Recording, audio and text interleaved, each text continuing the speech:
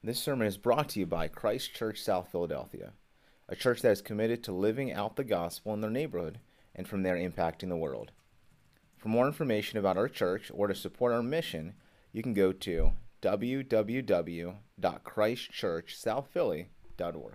If you have your Bibles with you, please open to the book of Judges, Judges chapter 2. If you need a Bible, you can actually go ahead. There's some in the back table back there.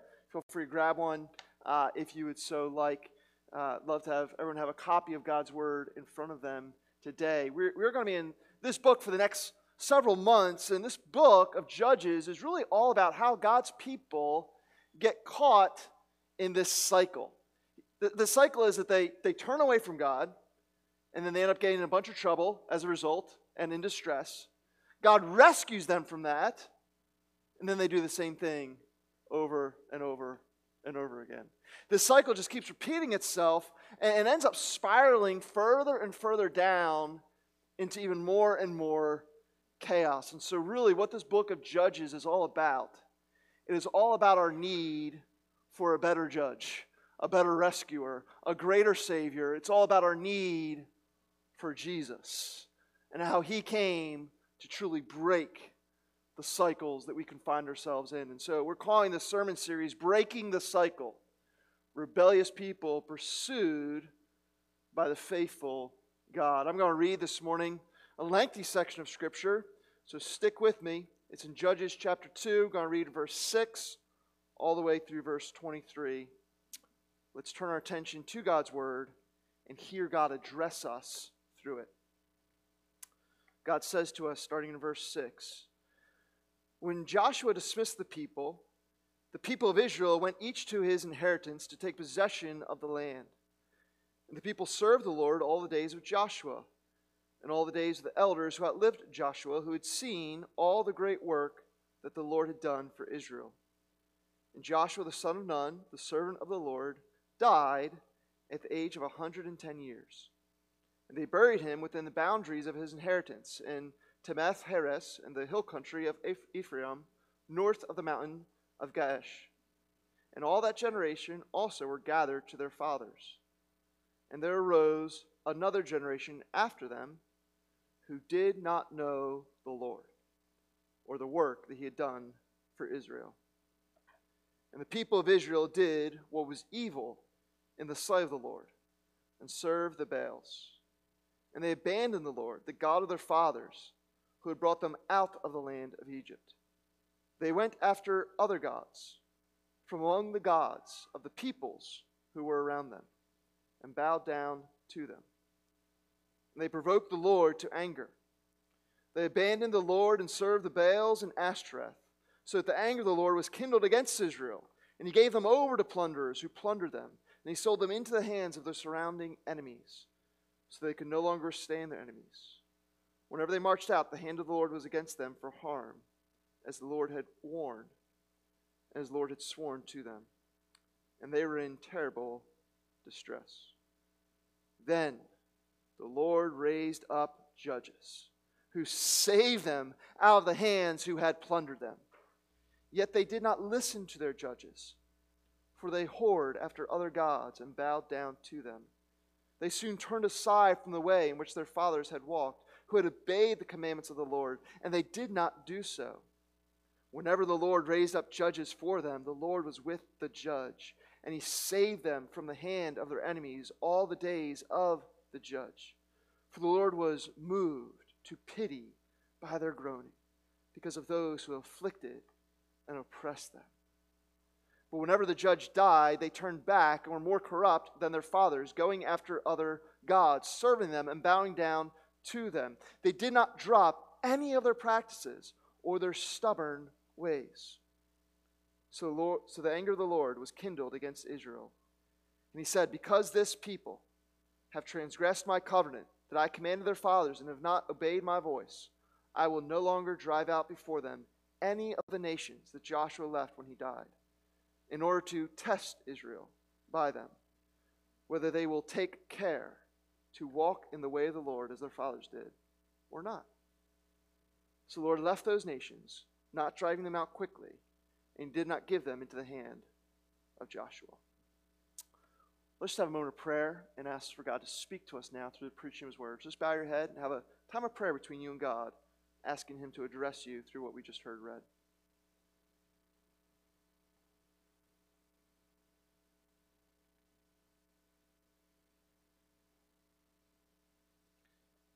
And now please pray also for me, that God would help me in my weakness to be of benefit to you and glorifying to Him.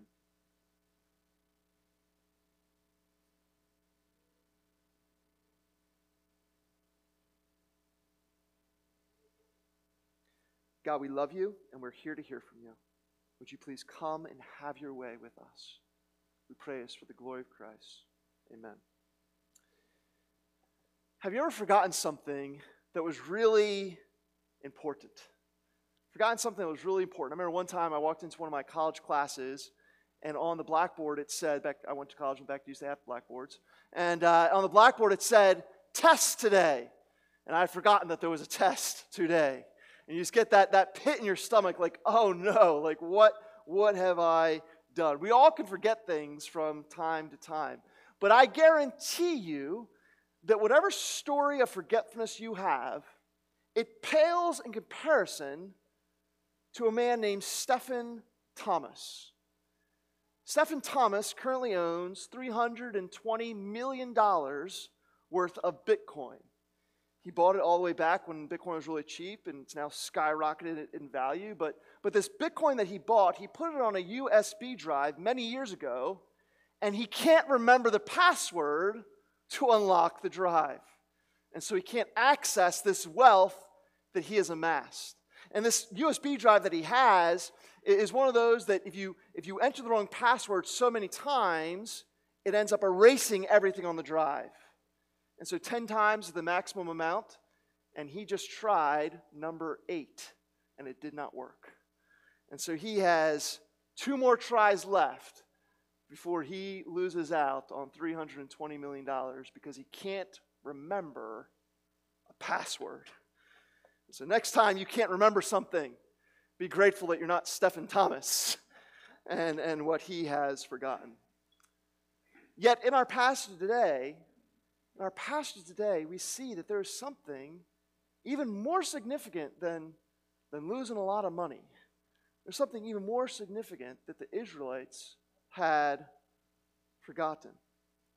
This passage starts by talking about the death of Joshua, which was already mentioned back actually at the start of the book, so something to understand when you're reading the Bible. They don't do their history the way we do. We just start with one and move through it chronologically.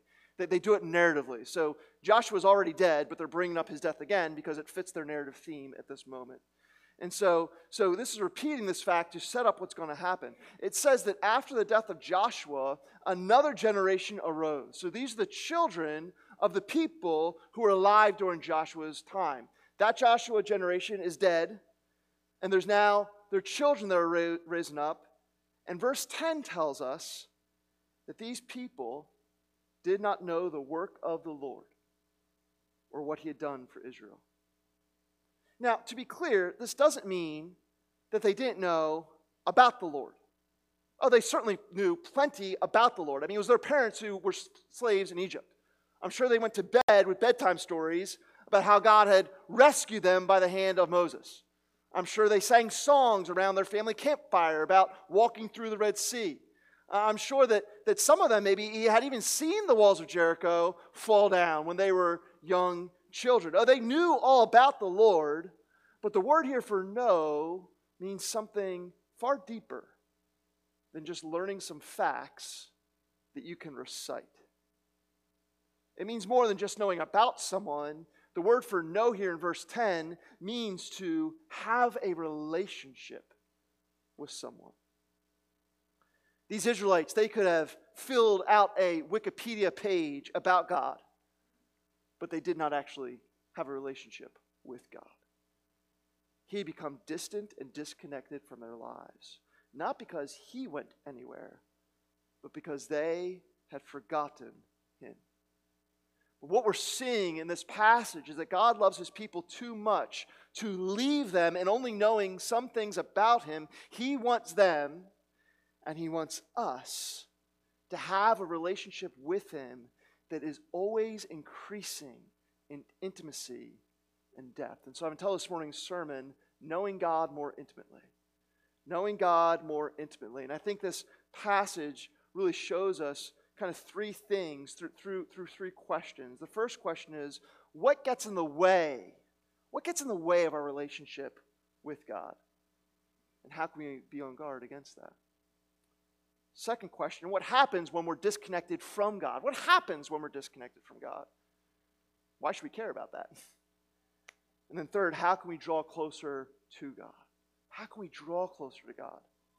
How can God meet us in that? So question number one, what gets in the way of our relationship with God? Well, verse 11 tells us that what got in the way of these people's relationship with God, what led them to know about God, but not to really know God. We're told in verse 11 that Israel did what was evil in the sight of the Lord and served the Baals.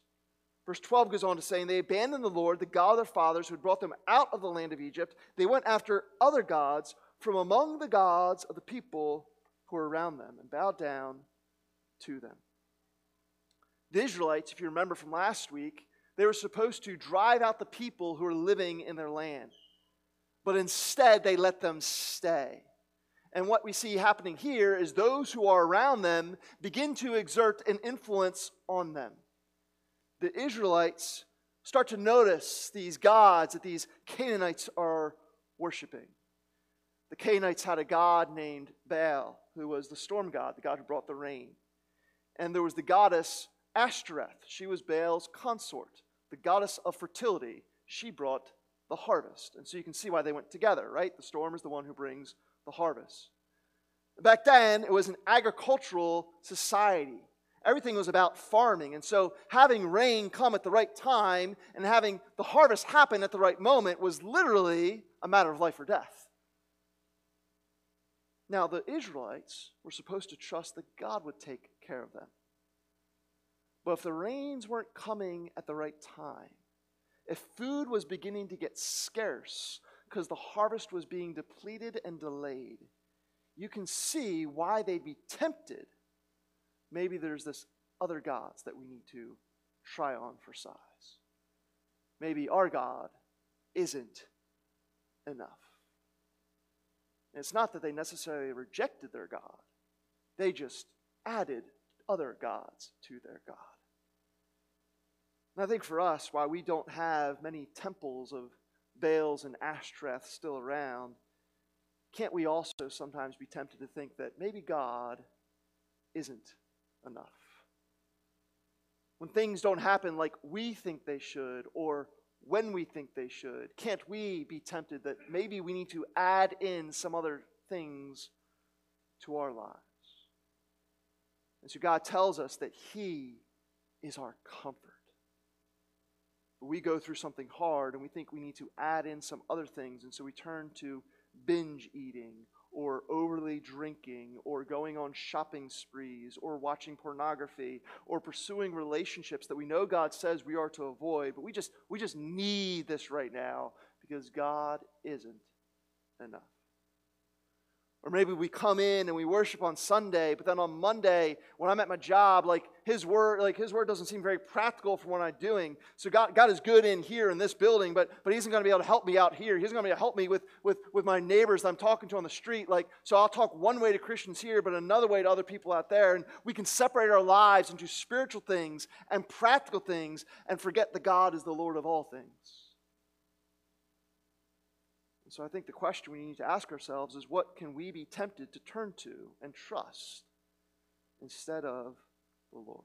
What can we be tempted to turn to and trust instead of the Lord? Whatever that thing is, or whoever that person is, that's your true worship.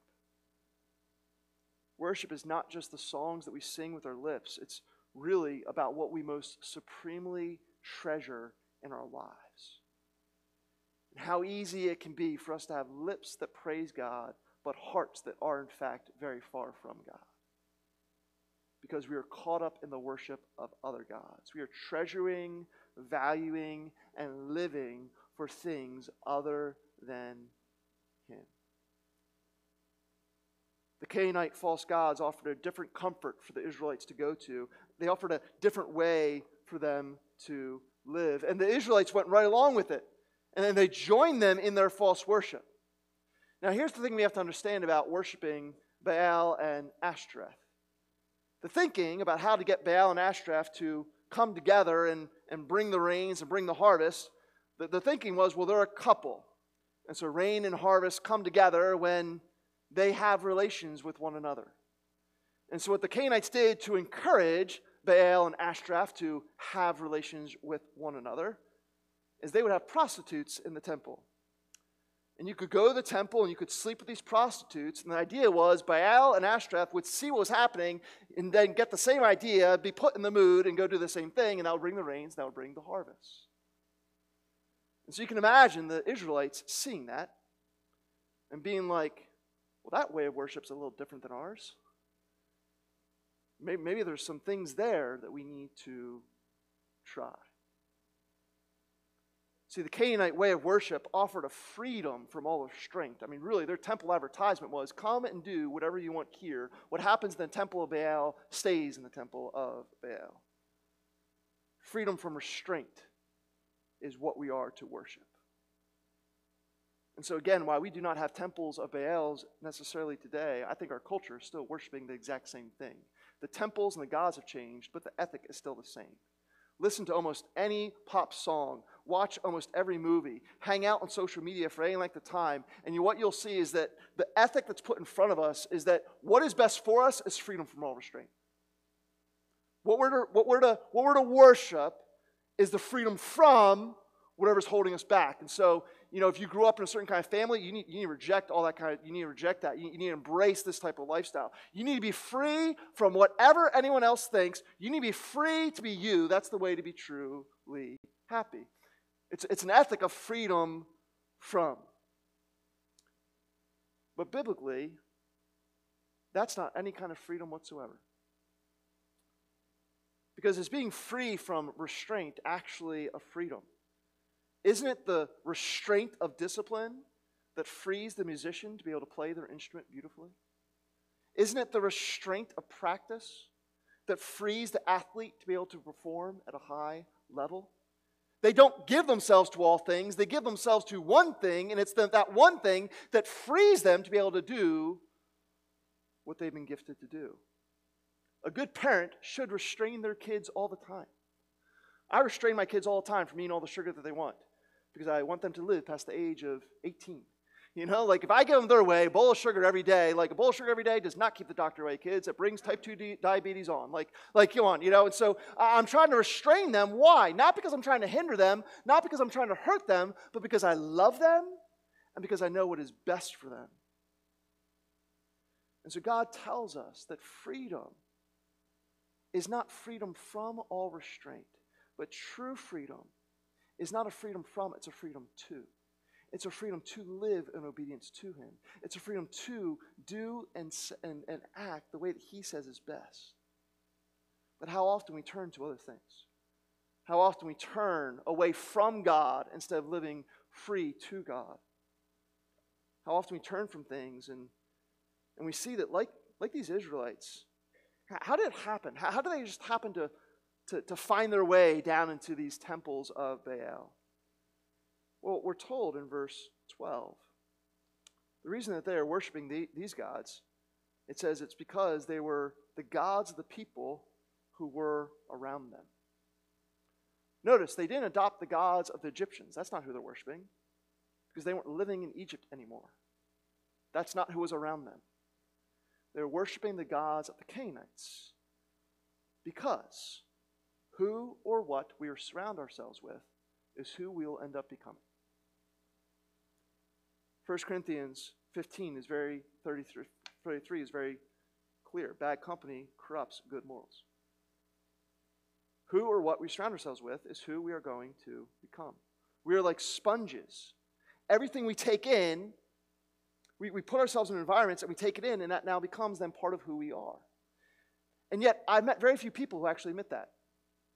Most people think, well, I can be in this type of environment, it's not going to affect me. I'm strong enough to be here and to stay here. Almost everyone thinks, okay, Maybe bad company corrupts good morals. If you're weak, that's just not me. Most of us think, I can handle this. Can't tell you how many counseling appointments have people who've just made a shipwreck of their life, and it's all started because they thought they could handle something that they couldn't. I can handle being in this situation that I know displeases God, but it won't affect me. I can handle being in this relationship with someone who does not share my faith, which I know is against the Word of God, but that won't affect me. But to think that we'll have a different outcome than these Israelites, to think that we can be around things that won't affect us is to, well, at best, it's naive, because it discounts all of biblical history. At best, it's naive. At worst, it's willful rebellion against God. These Israelites were drawn away because of the environment that they were constantly around. And it wasn't that they stopped believing in God. It wasn't even that they stopped identifying as God's people. No, they were still calling themselves the Israelites. That's how they were identified. They were the people of God. But what they said with their lips was contradicted by their lives. And they were living no differently than the pagan people around them. And so because of that, the relationship with God was disrupted and disconnected. God was pushed far away from them because they did not believe that God was enough. They had turned to other things. Because they sought freedom from God instead of the freedom to obey God. And because they surrounded themselves with people who were not following God. The relationship with God was disconnected and disrupted. So what's the big deal about that? Who cares? Like, okay, other people can choose other things. That's fine. Like, let them do them. Well, let's look at point number 2. What happens when we're disconnected from God? What happens when we're disconnected from God? Verse 14 and 15 does not give us a pretty picture. It says, the anger of the Lord was kindled against Israel, and he gave them over to plunderers who plundered them. And he sold them into the hands of their surrounding enemies, so they could no longer withstand their enemies. Wherever they marched out, the hand of the Lord was against them for harm, as the Lord had warned, as the Lord had sworn to them, and they were in terrible distress. We saw last week that God's anger comes from God's love. The opposite of love is not anger. The opposite of love is apathy, because we only get angry about that which we actually care about. Now, God says that in our anger, we are not to sin.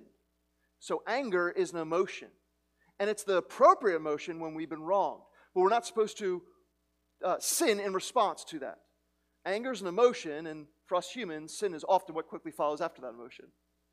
But here, God is right to be angry, because God has been wronged. And God, because he is holy, is not sinning in his anger. No, he is bringing justice. The people have rejected him, and so he's allowing them to experience the justice of life without him. They thought they could live without God, and so now God is saying to them, essentially, fine, have it your way. And he removes his hand of protection over their lives. And as a result, the Canaanites that they thought were their friends, the people that they had been partying with at the club down at Baal's temple, end up becoming their plunderers. And the Israelites end up becoming their slaves. And should we think, well, that seems harsh for God to allow them to experience that. Friends, if it seems harsh for God to allow us to experience the consequences of our sin, then we're not understanding the nature of what our sin actually is. Verse 17 gives a pretty graphic picture of what our sin is. It says, they did not listen to their judges, for they whored after other gods and bowed down to them. I think sometimes we think of sin as just like these arbitrary rules that we break, and we're supposed to keep them, but we don't, and what's the big deal? Why does God get so bent out of shape about this stuff? We need to understand, friends, that sin is not about just doing the wrong thing. Sin is about unfaithfulness to the God who loves us and made us to be in a relationship with him. Sin is betrayal. Sin is spiritual adultery. Our sin is not just doing the wrong thing. Our sin is breaking God's heart. Whenever we turn to to things other than God for our joy, whenever we turn to other things for our sense of meaning, for our sense of satisfaction, for our comfort, when we chase after other things more than Him, we break His heart. And we get robbed of the joy and satisfaction that we can only receive from Him. These people ended up being plundered and enslaved physically. We experience that spiritually. Worshipping things other than God will always rob us and enslave us, because they will never be able to give to us what only He can. They'll never be enough. And so we'll just have to keep chasing and chasing, thinking that the next thing will finally give us the hit that we're looking for. And we stay enslaved and shackled to these false gods that we think are offering a comfort that they can never deliver. Author David Foster Wallace, who's not a Christian, he gave this really insightful commencement speech a few years ago where he actually talked about the enslavement of worship. This is what he wrote. I hope he comes to know Christ. He says, in the day-to-day trenches of adult life, there's actually no such thing as atheism. There's no such thing as not worshiping. Everybody worships. The only choice we get is what to worship. But pretty much anything you worship will eat you alive. If you worship money and things, if they're where you tap real meaning in life, then you'll never have enough. Never feel you have enough. It's the truth. Worship your own body and beauty and sexual allure, and you'll always feel ugly. And when time and age start showing, you will die a million deaths before they finally plant you. On one level, we know all this stuff already. It's been codified as myths, proverbs, cliches, bromides, epigrams, parables, the skeleton of every great story. The trick is keeping the truth up front in our daily consciousness. Worship power, you'll feel weak and afraid, and you'll need ever more power over others to keep the fear at bay.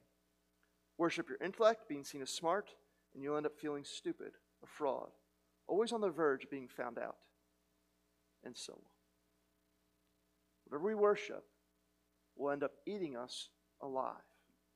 When we turn something into an idol, we'll end up making ourselves miserable.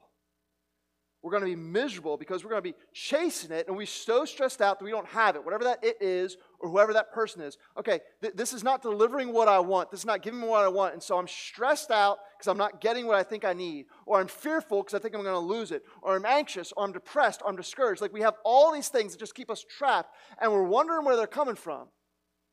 And maybe there are some biochemical things that we need to deal with, right? We believe in medicine. Praise God for that. But I think if we're feeling stressed, we're feeling anxious, if we're feeling fearful, if we are in conflict, that's also probably showing us there's a false god that we are worshiping. There are signs emotionally that we might be shackled in some slavery. Because whenever we make something into an idol, we'll always end up miserable. And then, even after we get it, we will find out it's not enough. And we'll be miserably disappointed by it. Tom Brady can win 6 Super Bowls and say he still feels miserable and like they never delivered what he hoped they would. Friends, let's just say there's nothing you can accomplish in life that's finally going to satisfy you. Oh, 7, I forgot. I don't count the one in Tampa Bay. Got Tampa Bay fan here. I'm grateful for you. Praise God. I want to go off on a rip on them, but I'm just going to stay contained. 11 a.m. service. This can go long. No, I'm just joking. All right, back to the text. The point is, friends, it won't satisfy. It won't satisfy. We are wired to be worshipers. We are wired to love and value and treasure, to live for things. We're wired that way. But what we worship matters supremely. Because if we worship anything else other than God, we'll always be miserably disappointed because our souls were made to only be satisfied in worshiping Him. He's the only treasure. He's the only love. He's the only beauty. He's the only glory that can truly satisfy our thirsty souls. And so when we chase false gods and become disconnected from God, we are setting ourselves up to a lifetime of slavery to misery. And I know those are hard words to say, but friends, this is just real life. This is real life.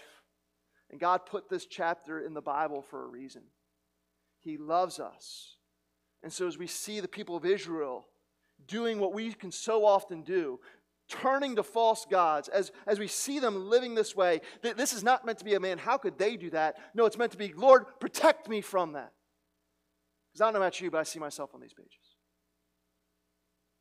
I see how prone to wander, Lord, I feel it. Prone to leave the God I love.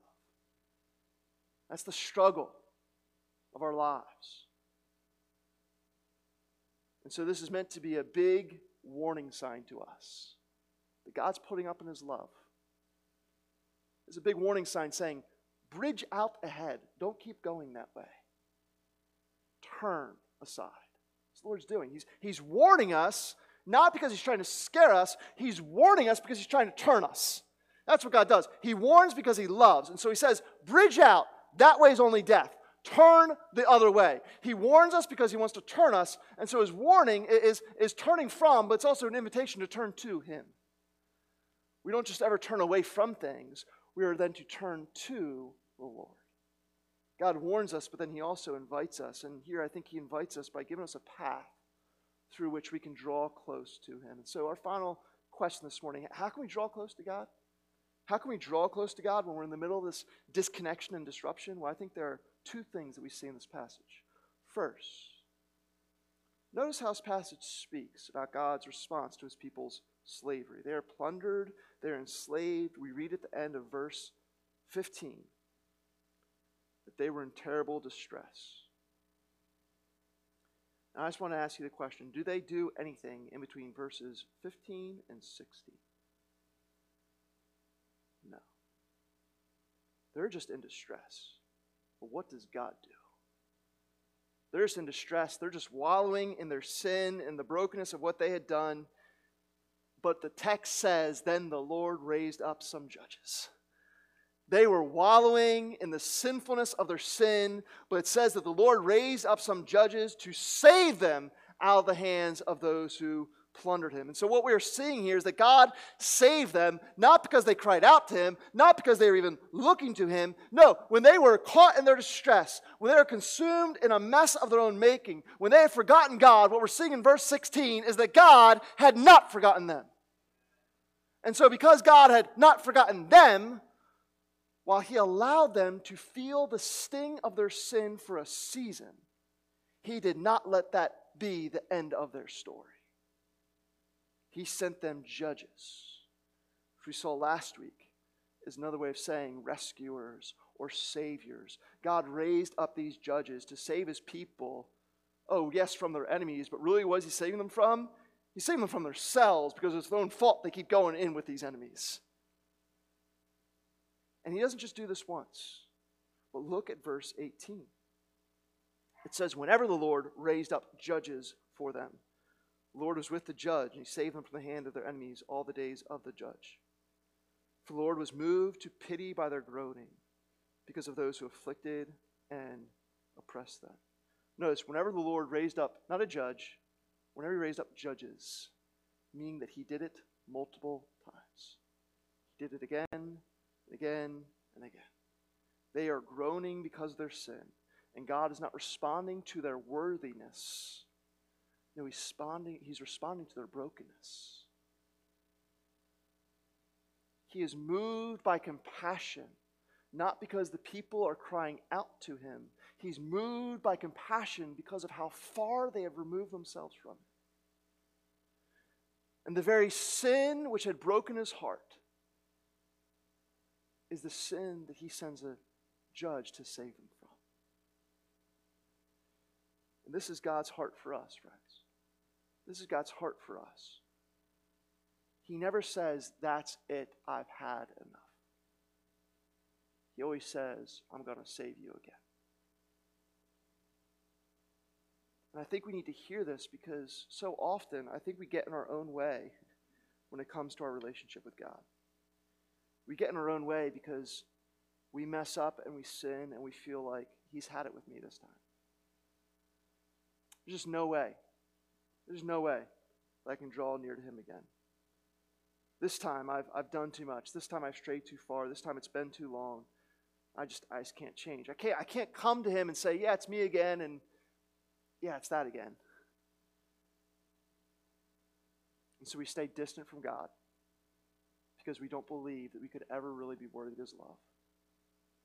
But friends, what we're forgetting is that his love has never been about our worthiness. The Lord raised up judges here to save his people, not when they were worthy, but when they were sinning against him. And all these judges in this book are pointing us forward to the ultimate judge, the ultimate Savior, the great rescuer, Jesus Christ, who we're told in Romans chapter 5, verse 8, God shows his love for us. And that while we are still sinners, Christ died for us. Friends, through the false gods that we chase, we create messes of our own making, and all that we deserve from God is to be left to the consequences of our sin. But the good news of the gospel is that God refuses to let us go. And so Christ came. God raised Jesus up as our great judge to rescue us from the hand of our enemy, of our sin, by taking on our sin and dying in our place on the cross. We have not been left by God in our distress just to figure things out. No, we are met by God again and again and again through his grace. And we can know that his arms are always outstretched to receive us because they were stretched out upon a cross for us. And so how we draw near to God is by, first of all, realizing that we can because of Jesus. When Satan tempts me to despair and tells me of the guilt within, upward I look and see him there, who made an end of all my sin. How we draw near to God is by getting out of our own way and realizing that our sinfulness does not keep him from us. No, our sinfulness is what brought him down to us. And so we come to him. We come to him again and again for the grace that our sin-wearied souls so desperately need. How we draw near to God is by, first of all, recognizing that we can because of Jesus. But second, we see a second thing. We see that these people, after they've been rescued by God, they continue to return to their wicked ways. And this is what God says at the end of the passage. He says in verse 21 and 22, I will no longer drive out before them any of the nations that Joshua left when he died, in order to test Israel by them, where they will take care to walk in the way of the Lord as their fathers did. We're told that God left these enemies to test his people. Now, when we think of testing, I think usually we think of like what we have to sit in a classroom and do, and maybe some of you are hearing that word and like it's giving me PTSD to high school. Maybe you're still in high school. I'm sorry. It's like you're just remembering these tests and how hard it is, right? And so that's what we think. Like God is somehow, he's putting us through some stuff. This is the exam. We better get it right. And so we even say things. It's very common for Christians to say things like, God must be testing me. I hope I pass this time so I can move on because I'm done with this test. And we think that somehow God gives us things so that he can see how we'll respond. Like he's not sure where we're at. So he wants to give us some things to kind of like see where we're at. Let's think about that just for a second. Does God need to be shown anything about us? Let me ask that another way. Is there anything that God does not know about you? Let me ask that another way. The God who made you, the God who says that he knows all things, the God who says in Psalm 139 that his eyes can pierce the darkness and nothing that is hidden from him, does this God need to put us through anything to see what's going on inside of us? Absolutely not. God knows us better than we know ourselves. And so we need to be clear. This test, it's not for him. This test is for us. This test is not to show things about us to God. It's to show us things about ourselves. It's to get us to see where our heart's at. How's our walk with the Lord going? And just a side note, but I love how Scripture talks about our obedience to God as walking with the Lord. Did you see that in verse 22? It says, see if they'll walk in the ways of the Lord. It's talking about being obedient to his commandments. And I love that it describes it as a walk, because that tells me a couple things. First of all, it tells me walking is not about perfection. It's about direction. I've never looked at someone and been like, wow, that's a perfect walker. Look at how they walk. Have you seen that? Have you seen that walk? No, right? Because walking is not about perfection. Walking is about direction. Which direction are we going in? And so that's what God wants for us. He's not expecting us to follow him perfectly. Scripture says he knows our frame. He knows that we're dust. He knows that we're weak. He's not expecting us to follow him perfectly. He just wants us to follow him persistently. He wants us to follow him in the direction of his way. He wants us to go his way. And so, again, so often I think that we fail, and so since we're not perfect, we just give up the whole thing. I can't do it. God's like, well, it's never about your perfection. It's about your direction. So get up and keep moving. Keep going his way. You know what else this tells me? Not only is it telling me that, like, I don't have to be perfect, but I just have to be persistent. It also tells me, when you take a walk, what are you doing on a walk? Well, it says walking in the ways of the Lord. We're going God's way, which means we're going with God. It's relational. Walking is relational. My parents have been in a relationship for, I'm going to get in trouble. I think it's 37, 38 years, something like that. They've known each other since high school, so even before then. Ever since they've been married, I double-checked this with my dad, so this is true. Unless they've been physically separated, like trips or whatever, they've gone on a walk together every day of their lives. They estimate, I don't know, it's several thousand miles that they've walked together at this point over all that time. And I tell you what, they've got to know each other really well through those walks. Because walking is relational. That's what God's inviting us into. As we keep his commands, we're not just doing the right thing, we're experiencing a sweet relationship with him. Walking is not about perfection, it's about direction. And as we go in God's direction, as we continue to do that more consistently, well, the longer you walk with someone, the more you're going to know someone. And the more you're going to experience the sweetness of who they are. And so God tests us to show us what's going on inside of us. And not just showing us that we then kind of learn it and then move on. It's not, again, this is not like we're going to pass this test and that's it, we graduate. No, there's no graduating from this, friends. If you were to give me a calculus test, doesn't matter how many times you give it to me to take, I will fail it every single time. I promise you. I promise you, I could study for years, which first of all I won't because I think calculus is a waste of time. Sorry to all engineers out there. It's actually important if you're, I guess for some people. But for me in my life, calculus makes no difference. I'm grateful other people know how to do that, and you can build my house, and I'm just going to do this type of thing and do something else and be completely oblivious of math. Praise the Lord, God is good. And so I don't know anything about abstract math. I don't. You give me a calculus test, I will fail it every single time. It doesn't matter how many times I take it, I'll never pass it. And so all you'll do, if you continue to give me that test, all you'll do is show me again and again and again how I need someone's help. And that's what God's doing with this test. He's not trying to get us to pass it so we move on to something else. He keeps these tests in our lives so that we'll see again and again and again that we need his help. Notice, it doesn't say here at all that God ever fully delivered them out of his enemies' hands. Actually, it says the exact opposite. It says, verse 23, that God left those nations and did not drive them out. The test stayed, not because God was being mean, but because he knows that these were forgetful people.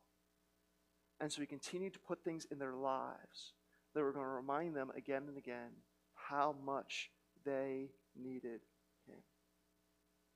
There's this idea that goes around that gets said a lot that, God never gives us more than we can handle. This text is telling us that is absolutely not true. Next time you feel like God gives us never more than I can handle, I should be strong enough for this. Say, get behind me, Satan, because that is not true. God gives us more than we can handle all the time. These Israelites are given far more than they can handle. They're in the midst of their enemies, and these enemies are never removed from them. They're always surrounding them. They're always a threat to them. That is, and they're all bigger than them. They all had better technology than them. Like, they're giving way more than they could possibly handle by themselves. God gives us things more than we can handle all the time, but he never gives us things that are more than he can handle. He gives us things that are more than we can handle, but never more than he can handle, and because he wants us to live in a place of dependency on him. We are people who are prone to forget. We are people who can take in the love of God and be moved in a moment, but then our minds and hearts, they just constantly leak. It's like we got all these little holes in it. We just constantly leak. And so the love we had for Christ and desire to follow him yesterday can just leak out of us today. And so, you know what that says? What that says is we just need more of Christ. Praise God for what he did yesterday. I still need him today. And praise God for I'm going to experience him today. But guess what? I'm going to need him tomorrow. There's not a day that goes by that we are not desperately dependent upon Christ. There's not a day that goes by where we are not prone to forget.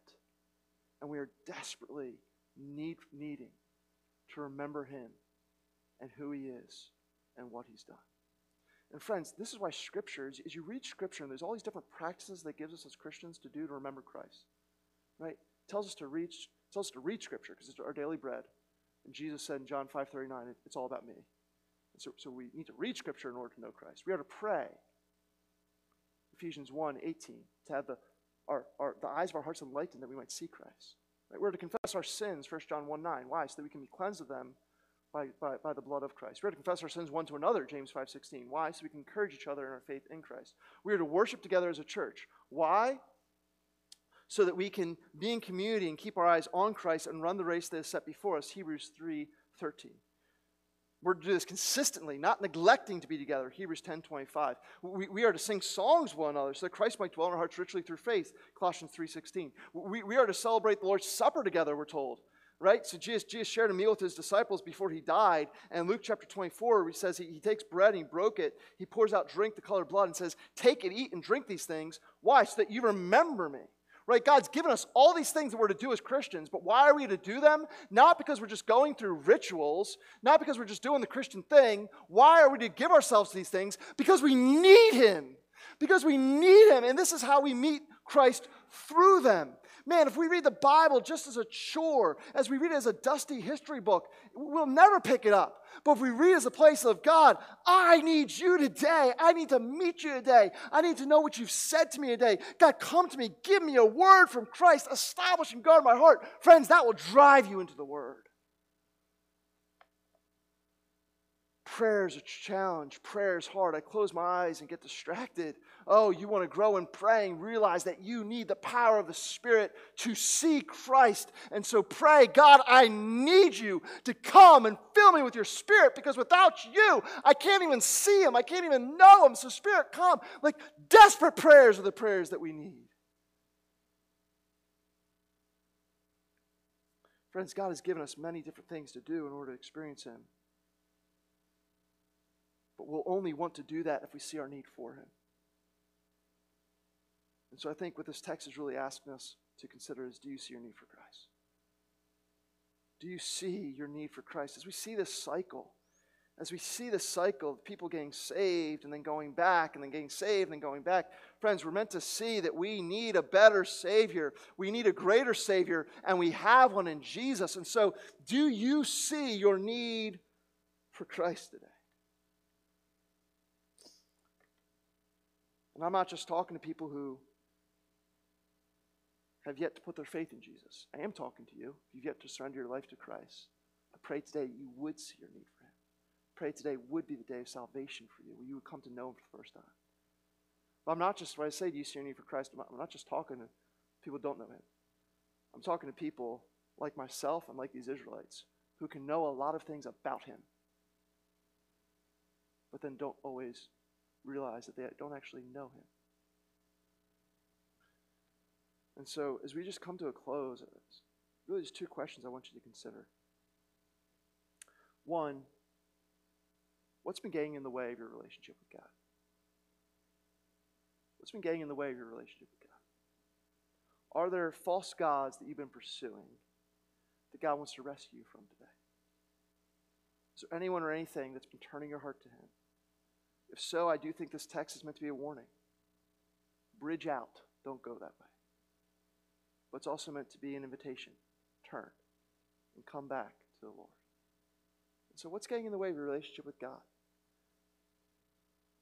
Second, are there ways that God wants you to grow in experiencing your need for Jesus? So this is kind of, what do I need to turn from and what do I need to turn to? What do I need to turn from? What do I need to turn to? Are there ways that God wants you to grow in experiencing more of your need to Jesus? To turn for Him. Maybe Scripture reading has become a chore, and a chore that you've been neglecting. Maybe prayer is something that you just don't give yourself to very often. Maybe being consistent in worship here. You come when it's convenient, but something else comes up at the drop of a hat. I don't really need church. Right? Are there ways that God wants you to grow in experiencing your need for Jesus? I'm not sure how God is speaking to you, but I do know God is giving us all the same invitation. God wants more for us than just knowing about Him.